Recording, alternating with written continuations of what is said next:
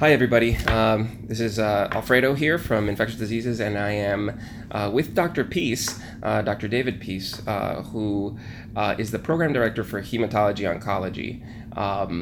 We are doing this as part of our series on meeting program directors and hopefully to give you guys some tips on applying and some tips on finding the right program for you, and also so you can get to know our own programs.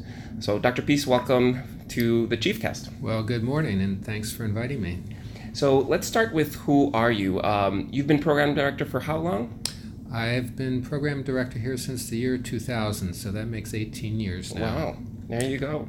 Time flies. That time does fly. And tell me a little bit about who you are career-wise. So you're currently a professor in hematology oncology. Right, so I've been professor here. I joined the faculty in 1997, so this is my 21st year at the university. I previously was at Loyola University for 5 years, and then prior to that was faculty at the Fred Hutchinson Cancer Center, University of Washington in Seattle. So I've been at this for a couple of decades. Cool. And my focus is currently is in lymphoma malignancies and GU malignancies. I obviously direct the fellowship program and wear a couple of other hats around the institution here. Great, and many of you will have the pleasure of working with Dr. Peace in the hematology service or in Morning Report. I certainly loved having Dr. Peace stop by Morning Report when I was a chief a couple of years ago. So thank you for being here, Dr. Peace, and thank you so much for your time. A couple of questions. First question is kind of the most common one. What are you looking for in a fellow? So that's the question I always get, and I don't have a stock answer for you. What I find is that we're looking for folks that will fit the chemistry of our program, and how do you define that? That's a pretty subjective thing, but when interview season comes along, we depend a lot on multiple viewpoints from different people and how they relate to the candidates. We're very democratic in our selection process, and some people may have a very positive feeling about a particular individual, where others might not feel so strongly about those individuals. It all sorts out in a fairly free-form discussion and a review process. What I personally look for in candidates are the basic elements of what goes into making a good doc. So someone who's got a true sense of empathy for patients, high motivation level, humanistic skills, obviously great clinical skills. But we're also looking for a little bit more. We're looking for that intellectual enthusiasm, someone who has an investigative spirit, someone who's not satisfied with the status quo. Hem-onc is a very dynamic field where there's a lot of change going on, and unfortunately, our therapies still fall short for lots of patients, and you can't sit still in this field because the outcomes need to be improved. So obviously, people who are looking to change the status quo and to bring new therapeutics and modalities to treatment of patients is key to advancing our field, and we're looking for trainees who will carry the torch. So we look for that energy and enthusiasm. So I think for a candidate who's looking for hem-onc programs, and this goes across the country, our program directors are really aiming to find people who will advance the field and take the field of hem-onc forward, and looking for people that may bring that spirit and energy to the program. But that said, we don't have a fixed genotype that we're looking for. We look for lots of hem-onc term there. We look for lots of polymorphisms in our trainees, and it's genetic variability. The other thing that I don't think individual applicants have a sense of, but when you're looking to recruit into a program, you're also thinking about the kind of the group dynamics and the who's the right fit for the group of people that are on board. It's kind of like picking a baseball team. You may need a shortstop or a first baseman. So one size doesn't fit all, and people may come in with particular strengths that would really match up with maybe a project that's ongoing in the program, and that might give that person a leg up or a certain advantage. Sorry about that. No worries, no worries.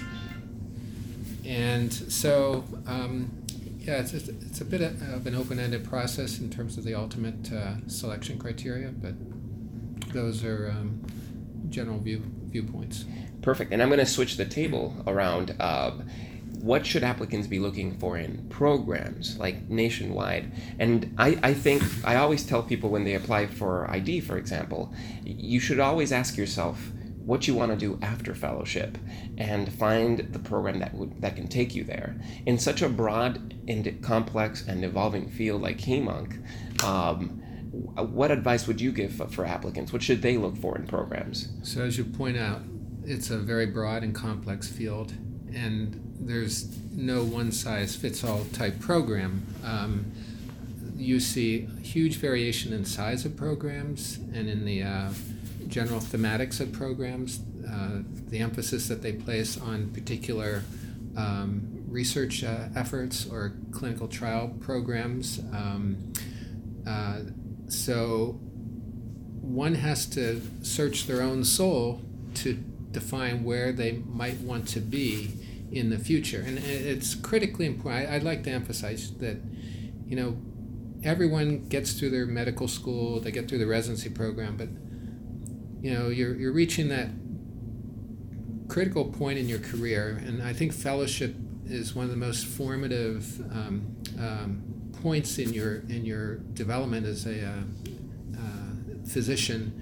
It really sets the trajectory of what your life will be for the next several decades after you finish your fellowship program. So it is a bit of a momentous type of process, and I'm kind of one who believes we each have our own sense of destiny and try to sort that out and look for that perfect match. That said, there's probably no such thing as a perfect match, but you try to get as close to it as you can. And looking at different programs, you do have to weigh what they offer, and you're going to see wide variability in terms of the resources that are available and the opportunities that are available in any given program. So, for example, as I was telling one of your peers yesterday, if you're very interested in clinical trial type operations and becoming an investigative clinical trialist, a program like Ohio State, where they enroll 400 to 500 patients a year on various protocols, might be a particularly appealing type of program. Others, if you're very interested in development of novel therapeutics and some of the very cool targeted pathway systems, you might want to think of a program like Portland, where Brian Drucker's driving the field, developer of Gleevec. Each program has its own atmospherics about it, and it's very important to visit these places because you pick up on that. You can read it in a book, but by going on site, talking to people, you quickly get a feel of what really is the gist of the program. DNA of the program. Yeah. And what makes our program such a great place to train? So, University of Illinois, I think most trainees that come from our program are going to have a sense of what our institution's all about, and our program fits into that mode. And so I think what you find at the University of Illinois program is this incredible commitment to working with disparate populations and understanding healthcare disparities and approaching those problems. This fits into our sense of self and who we are and what we do. You might be aware of our Global Health Initiative from HEMONC with Dr. Rondelli's efforts to convey technology to transplant technology to very resource-limited countries. And in fact, next week we have physicians coming from Uganda, Nepal, India, Cuba, all for a workshop that will help promote that. So, that's a very unique and dynamic program that's emanating from this institution. We have other kind of boutique research projects that are very interesting and have national reputation, like our sickle cell transplant program, our breast program with disparity research efforts is also gaining a lot of traction and interest from across the country. So that's an important aspect of who we are. And I think the other thing that I have appreciated being a faculty member and working with trainees here on the west side of Chicago, it's a very humanistic type of institution. We really do focus on we value the patient and the service that we provide to them. The economic aspects of medicine are not quite such a driving force for us. We're committed to serving the underserved, and that's I think one of the most heartening aspects of what we as an institution and as a HemOnc program do. It's always been remarkable to me how many patients we've treated who are undocumented and come in and end up getting incredibly high-tech service, transplants and things of that nature. Life-saving things, yeah. Life-saving treatments that are clearly not available in their homeland, and we're able to manage it in many cases, although I will say it's been getting more and more difficult in the current environment. And I'm sure the residents listening to the Chiefcast, I'm sure they have issues getting blood pressure medication sometimes approved. Imagine, complex chemotherapy regimens and all of these kind of high-tech things. Yeah. So that's super interesting. One last question for residents would be, what should they focus on their CV? Are publications really that important? How should they beef themselves up for the application? So, this goes back to the question, what's the ideal candidate? And we all have this dream of the MD PhD who walks in, who's the perfect clinician and basically walks on water, and has a CV with 100 publications in New England Journal. That's 5 languages. Yeah, 5 languages. He's also an archer. But the reality is, most of us march through stepwise. We do our undergrad, we get to med school and off to residency, and don't take that time off to do our PhD, and may not have the heaviest CV when it comes to publications. But it is increasingly important to have some sort of documentation of your level of motivation. I think publications represents motivation. And so when I'm scanning through the hundreds of applications that we get, I do take a look at the publication list. I'm looking for abstracts. I'm looking for case reports. I'm obviously looking for peer-reviewed publications that trainees manage to become a part of. And what I'm especially looking for are academic products that reflect an interest in hematology oncology. So if you have 100 articles on, I don't want to pick on ID, but trypanosoma infections, cruzi, that's great, but it's going to raise questions in my mind. What's going on with this person? Why are they switching into HemOnc? So I'm always looking at the publication list in terms of trying to get a sense of who's the person. Who's this person? Are they really keenly interested and motivated to become a HemOncer? And do their activities reflect that? And obviously abstracts and case reports do reflect that. That said, there is a priority list there. Obviously peer-reviewed publications stand out and really burnish your application. If you can manage to get onto a collaborative group effort that leads to abstracts, meeting presentations. Not that you have to be the platform presenter, but you're on the abstract. Your name is up in lights with the others, and that generally reflects someone who's done some sort of chart reviewing for a particular project, or done a fair amount of legwork to manage to get their name on that type of effort. That stands out as well. And then, case reports are there. That's pretty low-hanging fruit for pretty much any resident to approach a faculty member and say, got any interesting cases that I can work on? If you have time in your residency to pull that off at least. And you don't want to have a blank spot on your application when it comes to publications. And I think showing passion for the specialty, even things like volunteering or things outside of scholarly work of different kinds, giving lectures, all that sort of stuff. Yeah, I do pay attention to all the ancillary things as well. So as you point out, what volunteer services, community services, if you've been in the free clinics or whatnot, I do take that into consideration. Awesome. And then one last question.